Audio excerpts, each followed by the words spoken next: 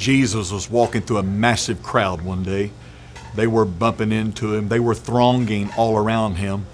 But a very sick woman reached up and touched the hem of his garment. When she did, Jesus stopped everything and asked what some thought was a ludicrous question. Who touched me?